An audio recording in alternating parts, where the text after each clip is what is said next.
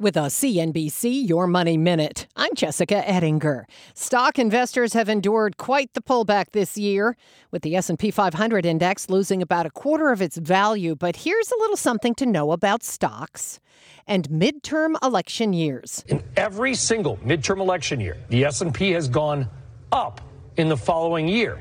Every single time. 19 out of 19. CNBC's Brian Sullivan using Deutsche Bank data going back to World War II. A 6-month period after the vote, particularly profitable, with an average rally of 13%. So here's the bottom line.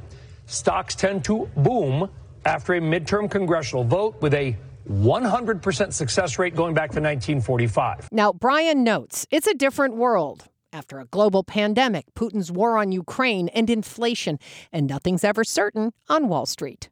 Lots more on this at CNBC.com. I'm Jessica Ettinger, CNBC. Too smart for your trading app? Tired of brokers made for beginners? Then it's time you get serious. It's time you join Tasty Trade, the tools and tech you need for a tough market, plus low and capped commissions, stocks, options, futures, and more, all in one place. If you trade anywhere else, you're missing out. Join the club, genius. Visit tastytrade.com. Tasty Trade Inc. is a registered broker-dealer and member of FINRA, NFA, and SIPC.